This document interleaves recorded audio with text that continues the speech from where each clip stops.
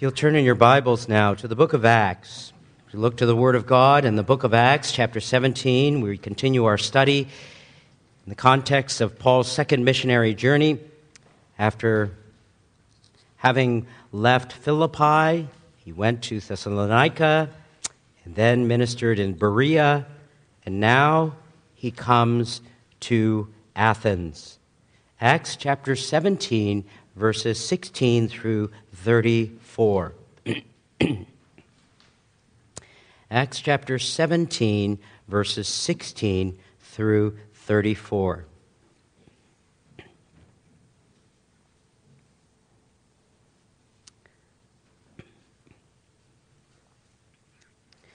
Word of God reads, "Now when Paul was waiting for them at Athens, his spirit was being provoked within him as he was observing the city full of idols. So he was reasoning in the synagogue with the Jews and the God-fearing Gentiles, and in the marketplace every day with those who happened to be present.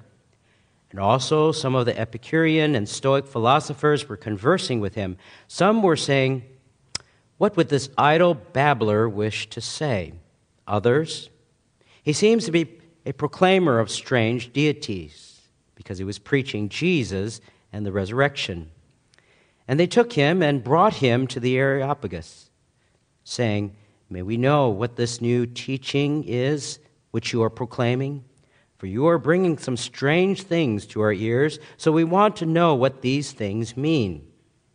Now all the Athenians and the strangers visiting there used to spend their time in nothing other than telling or hearing something new. So Paul stood in the middle of the Areopagus and said, 'Men of Athens, I observe that you are very religious in all respects. For while I was passing through and examining the objects of your worship, I also found an altar with this inscription, "To an unknown God." Therefore, what you worship in ignorance, this I proclaim to you. The God who made the world and all things in it, since he is the Lord of heaven and earth, does not dwell in temples made with hands, nor is he served by human hands as though he needed anything, since he himself gives to all people life and breath and all things. And he made from one man every nation of mankind to live on the face of the earth, having determined their appointed times and the boundaries of their inhabitation. They would seek God, would seek God if perhaps they might grope for him and find him, though he is not far from each one of us. For in him we live and move and exist, as even some of your own poets have said, for we also are his children. Being then the children of God, we ought not to think that the divine nature is like gold or silver or stone, an image formed by the art and thought of man. Therefore, having overlooked the times of ignorance, God is now declaring to men that all people everywhere should repent, because he has fixed a day in which he will judge the world in righteousness, through a man whom he has appointed, having furnished proof to all men by raising him from the dead." Now when they heard of the resurrection of the dead, some began to sneer, but others said, "We shall hear you again concerning this."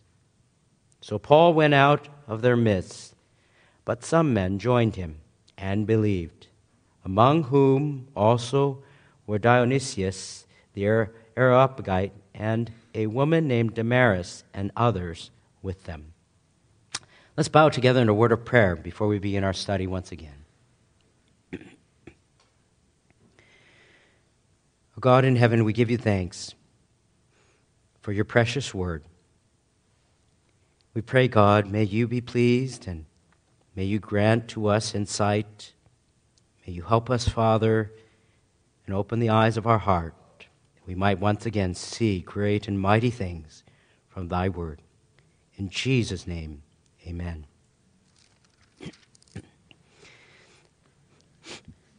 Some of you already know that I was recently in Washington, D.C. for a few days, just as a brief visit, and spent most of my time visiting museums and places that were open to the public. I didn't go to any of those places that require approval before you get in. You just cannot walk up and walk into any other place that you want to. And so those places I didn't go, such as the White House, which is a place that's tough to get in. They have layer upon layer of security, and you just can't knock at the door unless you're wanted, unless you have clearance, unless you have an appointment. But in 2009, July 26th, on Sunday, there was a very famous individual who's 7'1", 325 pounds, named Shaquille O'Neal, who was doing an interview with all of his championship rings on his fingers, having played for the Los Angeles Lakers for many years. He was giving a talk show, or he was giving an interview in a sports radio talk show. And he said to his listeners, quote, when he was in Washington, D.C., "Check this out. I've gone in a nice suit. I'm in D.C., paying a visit. I jump out of a cab in front of the White House. I don't use none of my political or law enforcement connections. If I go to the gate and say, 'Hey, I'm in town. I would like to see the president,' do I get in or do I not get in?" Unquote. Well, 2 days later, he actually tried it. And just as he has often rejected those who drive past him to the basket, so too the security guards of the White House rejected him. And later that day, he tweeted, "The White House wouldn't let me in. Why?" Unquote. Some people don't understand that you just can't barge into the White House, even though the president may be favorable towards basketball and maybe you might be a celebrity. You have to be pre-approved, you have to be pre-screened, you just cannot go and expect the doors to open for you as they might in other places, thinking I'm famous, I'm accomplished, and everyone respects me, so I should be able to go where I so choose to go. But that kind of thing is not uncommon among people who are not Christians when it comes to heaven. They think, well, I'm a good person, I haven't committed any crimes, or I'm not a felon, I should be able to get into heaven on my own deal. I don't need pre-screening, I don't need pre-approval. I can just walk in, as many places here. They have a good amount of respect for me simply because I'm a good person. What will happen? Well, it will happen the same thing. They'll be turned away, and they will tweet, "Why?" If there are any people who were in Europe at the time of Paul who tried their best to pay their dues in worship and homage to idols, it would have been the Athenians. Like the Hindus, they have tens of thousands of gods. The Hindus have millions of gods, but making offering and making worship to these gods was a part of the Athenian way of life. They, too, though, would have been turned away at the gates of heaven. Paul had recently left Berea with Silas and Timothy behind, traveled 200 miles down to Athens. It was a city that was in the province of Achaia, just like Corinth was. It was the capital of modern-day Greece. It was a very famous city, known for some of its most famous philosophers, such as Socrates, Plato, Aristotle, Zeno, etc. And it was the intellectual center of the world at that time. If you were a philosopher, you would have adopted Athens as your home. Very well known.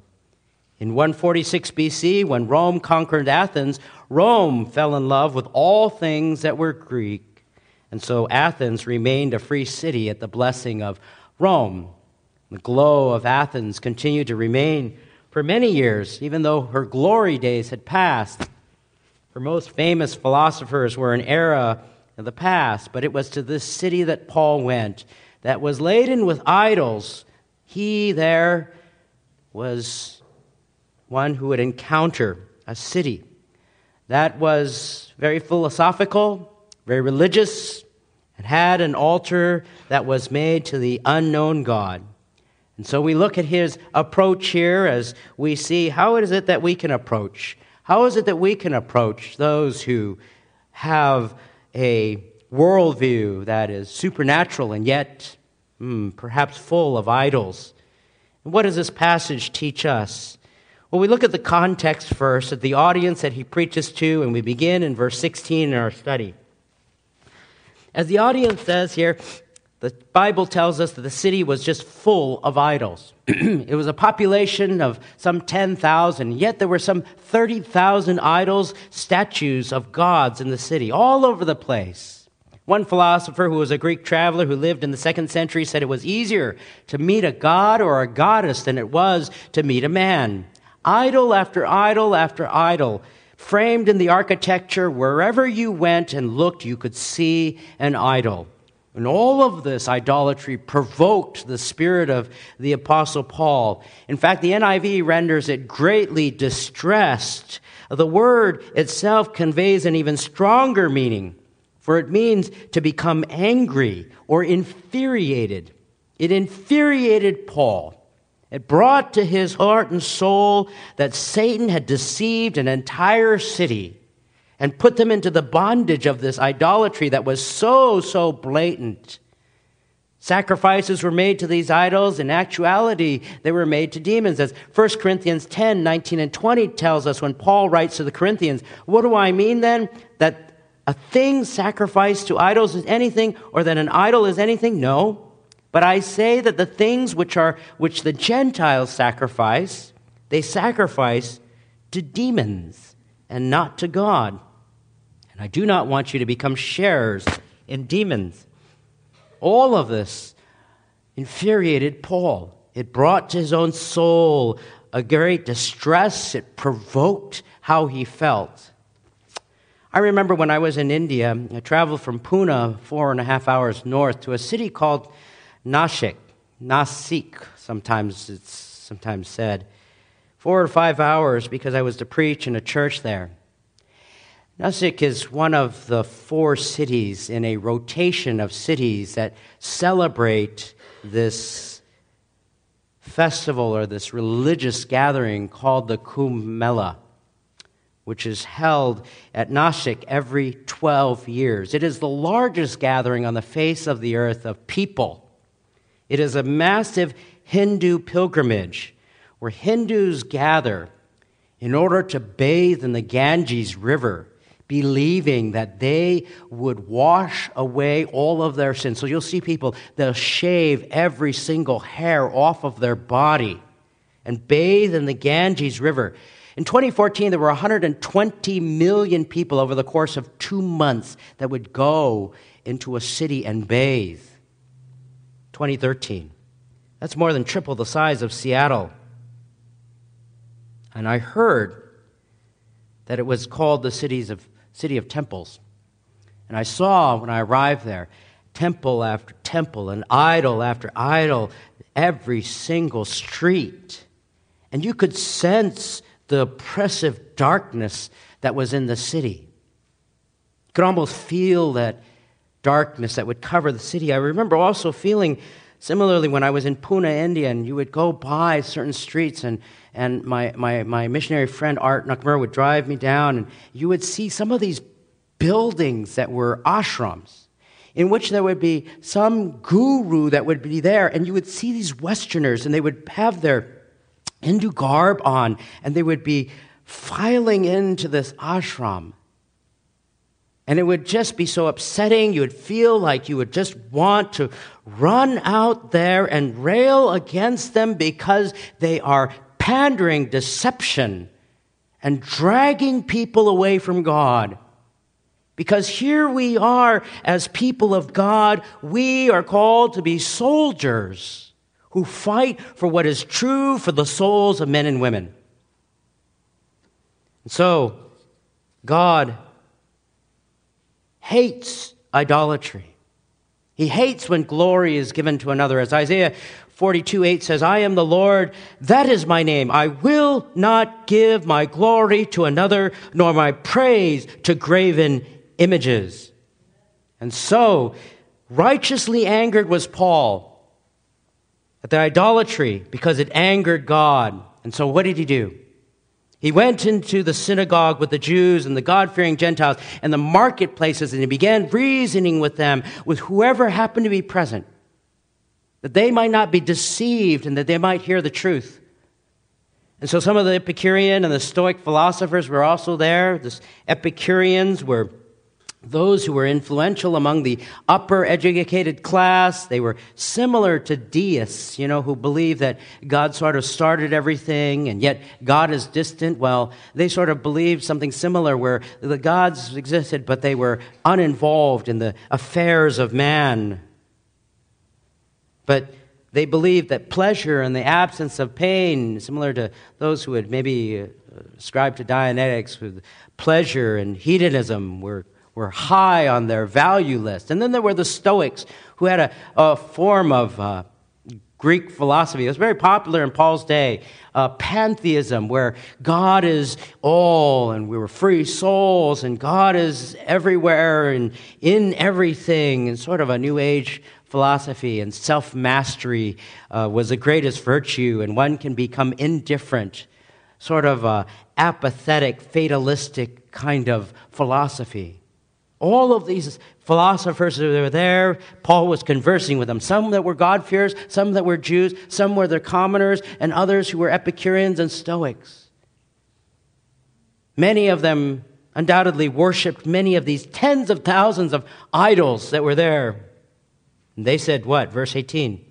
What would this idol babbler wish to say? It's a mockery.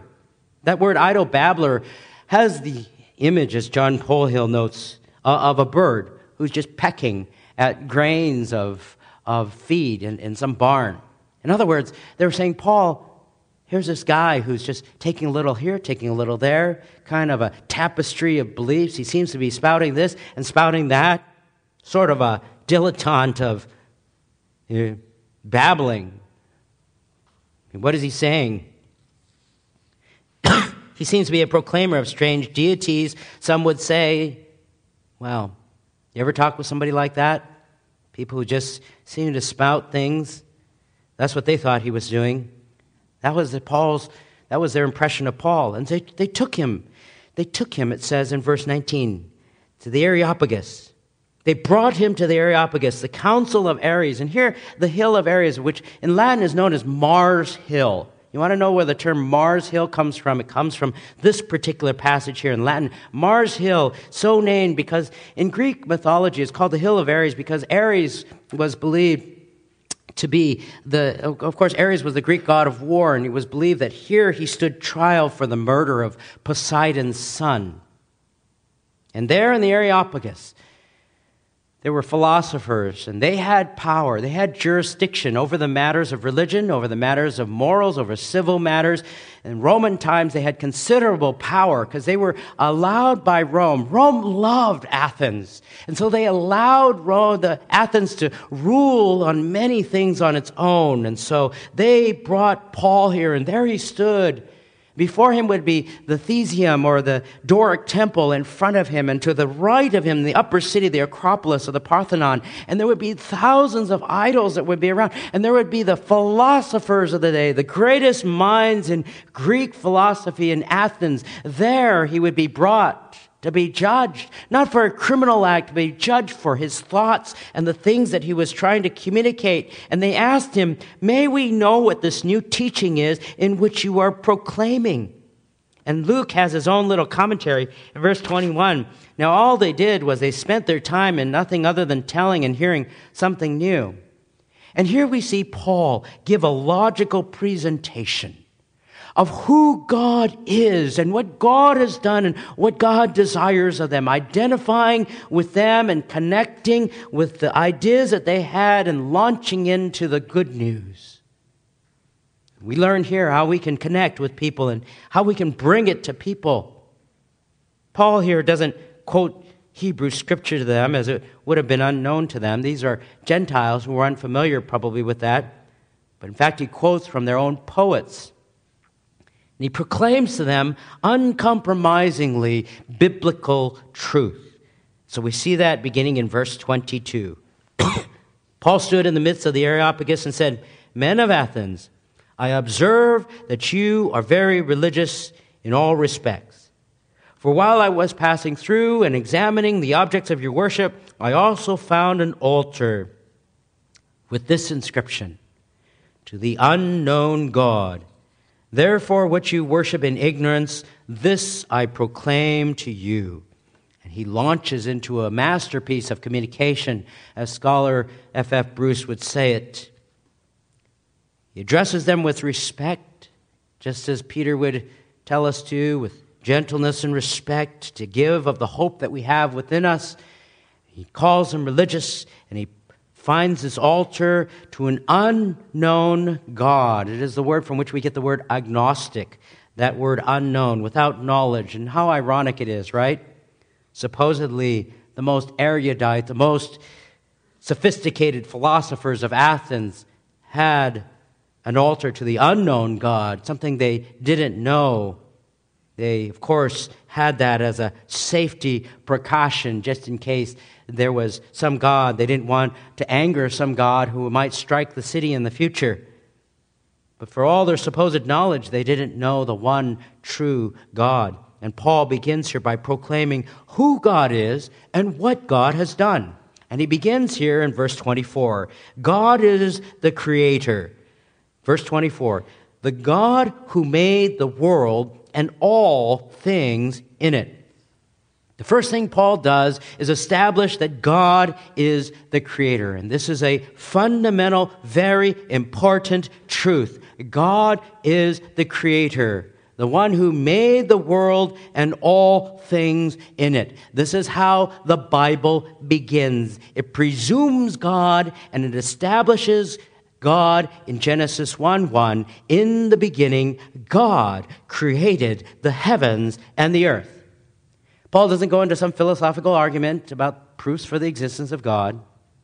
He doesn't try to relate on some philosophical level. He begins with the presupposition that God exists and establishes God as the one who created everything. It is a fool, as Psalm 14:1 says, who says in his heart, there is no God.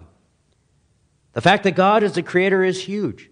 Because if God is the creator, which he is, then he has rights over that which he has created. Just as in our lives, we know in our society recognizes that if we create something, we have rights associated with that creation. God is the creator. The beginning chapters of Genesis are not a story, they are biblical truth. When I was in Washington, D.C., like many museums, they promote the theory of evolution and the origins of the universe as have come about because of some big bang, some unknown big bang. They promote a godless universe. They do not promote God. They do not promote the creation of the heavens and the earth. Yet this is where Paul begins, because this is what is true. Secondly, God is Lord. Verse 24, since he is the Lord of heaven and earth. God is creator. He has the right to sustain. He has the right to destroy. He deserves to be worshipped. He has the right to do whatever he wishes. It is Jesus himself who even said in Matthew 11:25, you, Father, Lord of heaven and earth. God is our Lord. God is our Master. God is our King. God is our Creator. And God has every right to command as he so chooses. Thirdly, God is independent. God is independent. He is Creator. He is Lord. He is independent. Does not dwell, verse 24, in temples made with hands, nor is he served by human hands as though he needed anything. God is unlike us. God is very much unlike us. He does not need us. He did not create us because he was somehow lonely. God doesn't need anything. God says in Psalm 50, verses 9 through 12, I shall take no young bull out of your house, nor male goats out of your folds. For every beast of the forest is mine, the cattle on 1,000 hills. I know every bird of the mountains, and everything that moves in the field is mine. If I were hungry, I would not tell you, for the world is mine and all it contains. God owns all things. Everything in the earth belongs to God. God is independent of us. As Psalm 24:1 tells us, the earth is the Lord's and all it contains, the world, not only the world, but those who dwell in it. God owns you and I. God is the creator. God is Lord. God does not depend on us. And fourthly, God is the giver of life. God is the giver of life. Since he himself gives to all people, it says in verse 25, life and breath and all things. God is the giver of life. God is the sustainer of life. Is it Jesus Christ who holds all things together, Colossians chapter 1. And therefore, he has every right to take life. He has that right. We do not. He is the one who gives us all things. Job 33, verse 4 says, the Spirit of God has made me, and the breath of the Almighty gives me life. No one lives, no one breathes without God's sustaining grace of life. So what does that mean? It means there's no place for pride. It means no place for entitlement. Whether one's life is long, whether one's life is short, it is God who has determined our days, and we can give thanks to God for the days that we have. Our predetermined days whom God has given to us. It is God who grants to us health. It is also God who brings about sickness. If we are well, whether we are handicapped, whether we are able-bodied, we can give thanks to God, for God is the one who grants to us that which is life. When Moses was objecting to God's call upon his life, the Lord said in Exodus 4:11, who has made man's mouth? Or who made him mute, or deaf, or seeing, or blind? Is it not I, the Lord? Is it not the Lord who has made those who are deaf or blind or seeing? Whatever it is, God says that he is the one who has made people in whatever way he so chooses. And so, as much as we might be tempted to blame things on others, ourselves, or whatever it may be, God is a God who is sovereign over all things, and it is God who grants to us the grace of life, the grace of health, the grace of our education, the grace of our jobs, the grace of all that we have. And so when God takes it away, there is no right for us to be angry, no right for us to be upset, no right because we are undeserving in the first place. It is God who grants to us the ability to learn in school, God who grants to us homes, God who grants to us jobs, God who grants to us money, God who has granted to us children, family, relatives, friends. It is God who owns all things and has granted to us these things. So when God takes them away, we're to humbly give thanks and say, as Job said, when he lost his family, his home, and all of his possessions, he said, naked I came from my mother's womb, and naked I shall return there. The Lord gave, and the Lord has taken away. Blessed be the name of the Lord. Through all of this, Job did not sin, nor did he blame God. How would we respond if we lost the most important people in our lives, the most important possessions in our lives? Would we bow in worship and say, God has given, God has taken away? Blessed be the name of the Lord. We humble ourselves in worship of God, giving thanks for the time that we have had what we have had. God is creator. God is Lord. God does not depend upon us. God is the giver of life. He is, fifthly, God who made the nations. He made from one man, it says in verse 26, every nation of mankind to live on the face of the earth. Not only was he creator and giver of life, God has made every nation on the face of the earth. There's really only one race, and that is the human race. So there is no place for prejudice between Jew and Gentile, no place for prejudice between ethnicities today, because God is the maker of all. God is the one who has made all nations. So we're not to be hypocritical, as some who might be willing to do missions work and reach out in love to people cross-culturally, and yet over here in the States, not do the same. One testimony from one Mexican student who came to study in the U.S. after having received many short-term missionaries, and many short-term missionaries go to Mexico to minister, but he came over here to the U.S. He had been the recipient of many short-term mission trips from American church groups, and he said, though, in Mexico, they wanted to be my friends because they wanted to do missions to me. When I moved to the United States, no one wanted to be my friend, unquote. Are we consistent in that? When there's an opportunity to reach out, do we show prejudice or discriminate? It's not just based upon one's color or appearance either. There's an article in the Wall Street Journal just earlier this year, I should say a number of years ago, entitled Accentuating Bias. Most of us assume that, we're tolerant or unprejudiced, but a new study revealed that many people have a hidden bias that they might not even know against anyone with a foreign accent.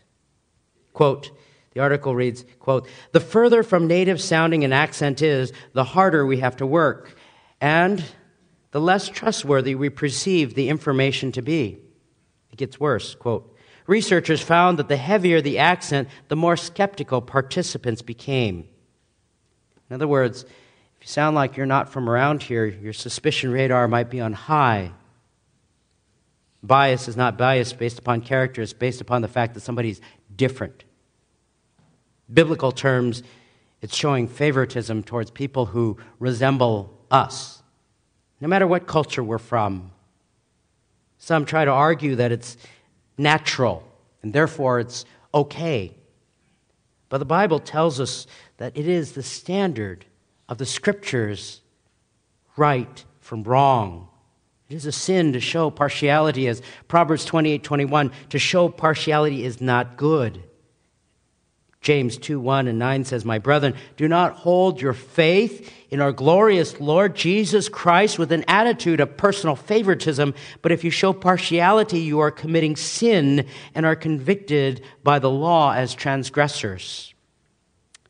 So do we justify our personal prejudices by calling it natural rather than seeking what pleases God? Because God is the one who has created all nations, as Paul has said here. God is creator. God is Lord. God does not depend upon us. God is the giver of life in all things, and God has made all nations predetermined authorities. Verse 26. Having determined their appointed times and the boundaries of their habitation. God has created all nations. He's predetermined their times. He's established their boundaries. That's how God has been in establishing authorities around the world. This year, there's been a lot of news in the world about world leaders, about political tensions in countries. All of this brings anxiety and worry to people. But the Word of God reminds us that it is God who has established authorities. Romans 13:1 tells us, "For there is no authority except from God, and those which exist are established by God." Romans tells us that it is God who raised up Pharaoh. It is just likewise God raised up the Babylonians, according to Haggai. It is God who raised up the Assyrians. It is God who raises up various leaders in the world. And it is God who controls their heart. Proverbs 21:1 tells us, the king's heart is in the hand of the Lord. He directs it like a watercourse wherever he so chooses. We can trust that God has a plan, somehow, ultimately trusting in God. God is creator, God is Lord. God is not dependent upon us. God is the giver of all life and all things, and God has made all the nations and established authorities. Next, God desires that people seek him and repent. God desires that people seek him and repent. Verse 27, that they would seek God, if perhaps they might grope for him and find him, though he is not far from each one of us. For in him we live and move and exist, and even as some of your own poets have said, for we are his children. Why has God done all of these things? Why has God been the one who's granted us all of these good things? To be the one who's in control of all things, who's granted to us life and breath and opportunity, that we might see what God has created and turn to God, that we might repent of our sin. Paul quotes here from some of the poets of that day, quotes their own poets. Epimenides the Cretan, as F.F. Bruce notes, wrote, they fashioned a tomb for thee, O holy and high one. The Cretans, always liars, evil beasts, idle bellies, but thou art not dead. Thou livest and abidest forever, for in thee we live and move and have our being, unquote. That's where that quote may have come from. But God is not pantheistic as they might have thought. For Paul says, being the children of God, we not ought to think that the divine nature is like gold or silver or stone, an image formed by the art and thought of man. God is not in the gold and silver and all of these stones. And as Paul is standing there with the Parthenon on his right and the temple and the philosophers all around him with thousands of idols, and he is saying he is not like all of these gods that you have here. God is very much unlike that. And God knows that you have been worshiping all of these gods that are here. And he is willing, verse 30, to overlook these times of ignorance. And he wants you to know everywhere people should, verse 30, repent and turn to God. Athenians were idolaters, and God granted them the message of the truth, that they might turn from their idolatry. And he was preaching Jesus and the resurrection to them. God is patient, and you say God is kind to us all, isn't he? To everyone here, he is kind and tolerant to us all, so patient, so that we can turn from our wickedness and repent. For those that don't know God, he says in Romans 2, 4 and 5, or do you think lightly of the riches of his kindness and tolerance and patience, not knowing that the kindness of God leads you to repentance? But because of your stubbornness, an unrepentant heart, you are storing up wrath for yourself in the day of wrath and revelation of the righteous judgment of God. For those that do not come in their stubbornness and their unwillingness to turn their life over to God, they are storing up the wrath of God that builds up against them. God is patient, desiring to give one freedom from the bondage of sin, the penalty of sin, that they might come and have life. God very well could end our life at any time. And like I mentioned just last week, we learned that Josh Siebert, the young man who came to candidate here 2 years ago, he was diagnosed just last year, end of last year, with bone marrow failure, MDS, because of a genetic disease called Fanconi anemia.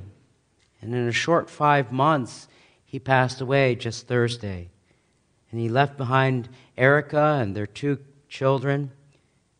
God gave him 38 good years. And he used a number of those years near the end of his life as a seminary graduate to serve, and he had taken up a senior pastorate in Oregon. Praise God, he could use his life as he did. A life that was likely well lived for the glory of God. He had a heart that desired to share and teach the Word of God, to teach that which was true. But life is short. God desires that we turn in repentance. Why? Because God is bringing judgment. Verse 31, He has fixed a day in which He will judge the world in righteousness through a man whom He has appointed, having furnished proof to all men by raising Him from the dead. Divine judgment is coming. And for the Christian, there's no fear of judgment. It's only the judgment of reward. But for those who do not know Christ, there's the judgment of condemnation that comes. For Hebrews 9:27, inasmuch as it appointed for men to die once, and then comes the judgment. Judgment is coming. It will not always be grace. R.C. Sproul, when he was teaching his class, one of the first day of teaching his class of 250 college freshmen, explained that the assignments would be given in 3 term papers. Each paper was going to be due at the end of September, end of October, end of November. And he clearly stated that there would be no extensions except for medical reasons to each of these deadlines. Out of those 250 students at the very first paper, 225 turned them in on time, and then there were 25 that were remorseful and shaken, saying, "We're sorry, we didn't make the proper adjustments from high school coming on into college, but we do promise to do better next time." And he bowed to their pleas of mercy, and he gave them an extension, but warned them not to be late when it came to October's paper. When October rolled around, out of that 250 students, there were 200 that turned them in on time, and 50 students showed up empty-handed. And they said, "Oh, please," they begged. It was homecoming weekend, and we ran out of time. R.C. Sproul, once more, he relented and warned them, "This is it. No excuses. Next time, you get an F." End of November came, and out of that 250 students, 100 students turned in their papers, and the rest told Sproul, "We'll get it in soon."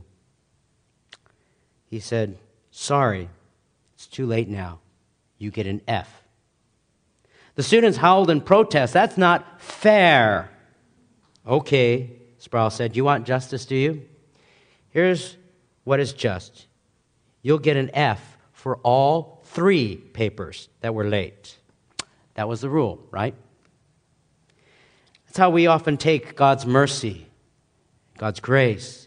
We take it for granted that God has not struck us with a penalty or punishment right away, as might He do in the Old Testament.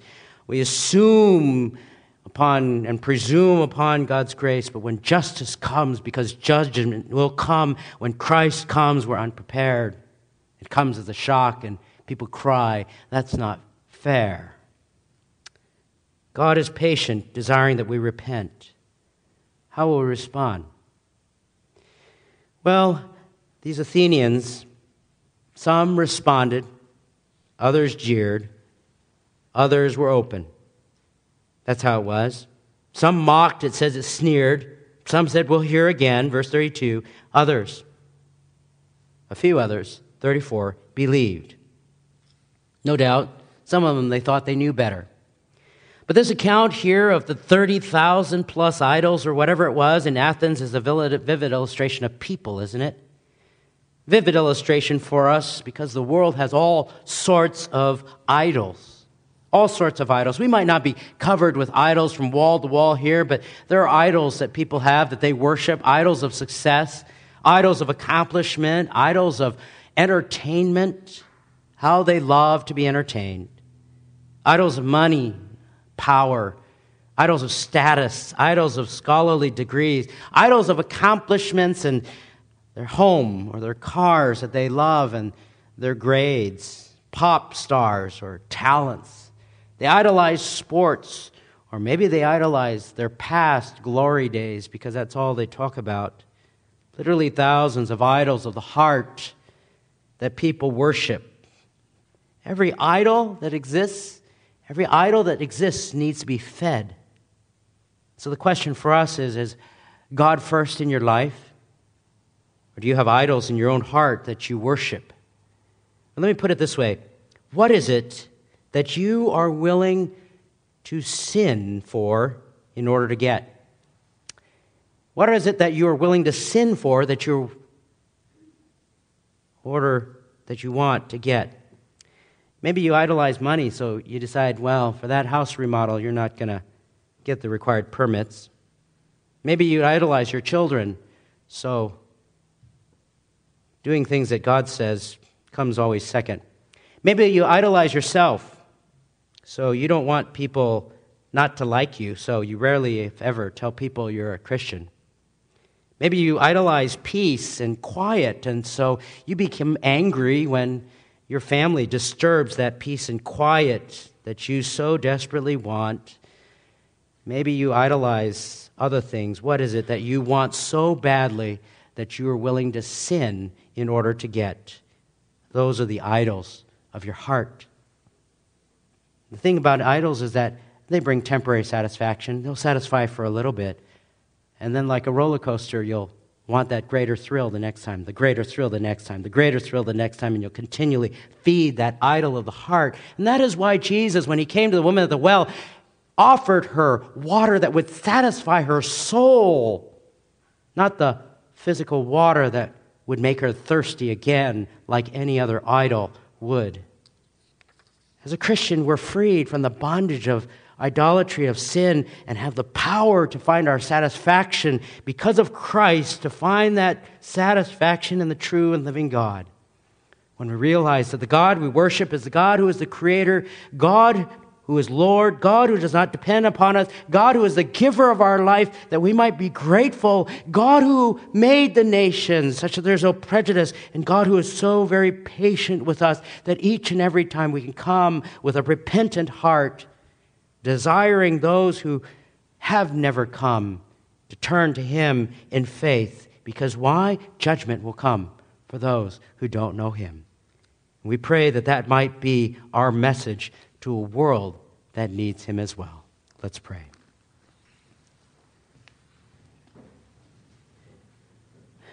Father in heaven, so many idols in this world that seek to draw us away from you. Oh God, we pray, may we humble ourselves before your throne of grace, asking, oh God, for your great forgiveness. For we are weak, and it is by grace that we find strength to do that which is pleasing to you. We desire to worship you wholeheartedly, and as we do, oh God, may you be pleased. In Jesus' name.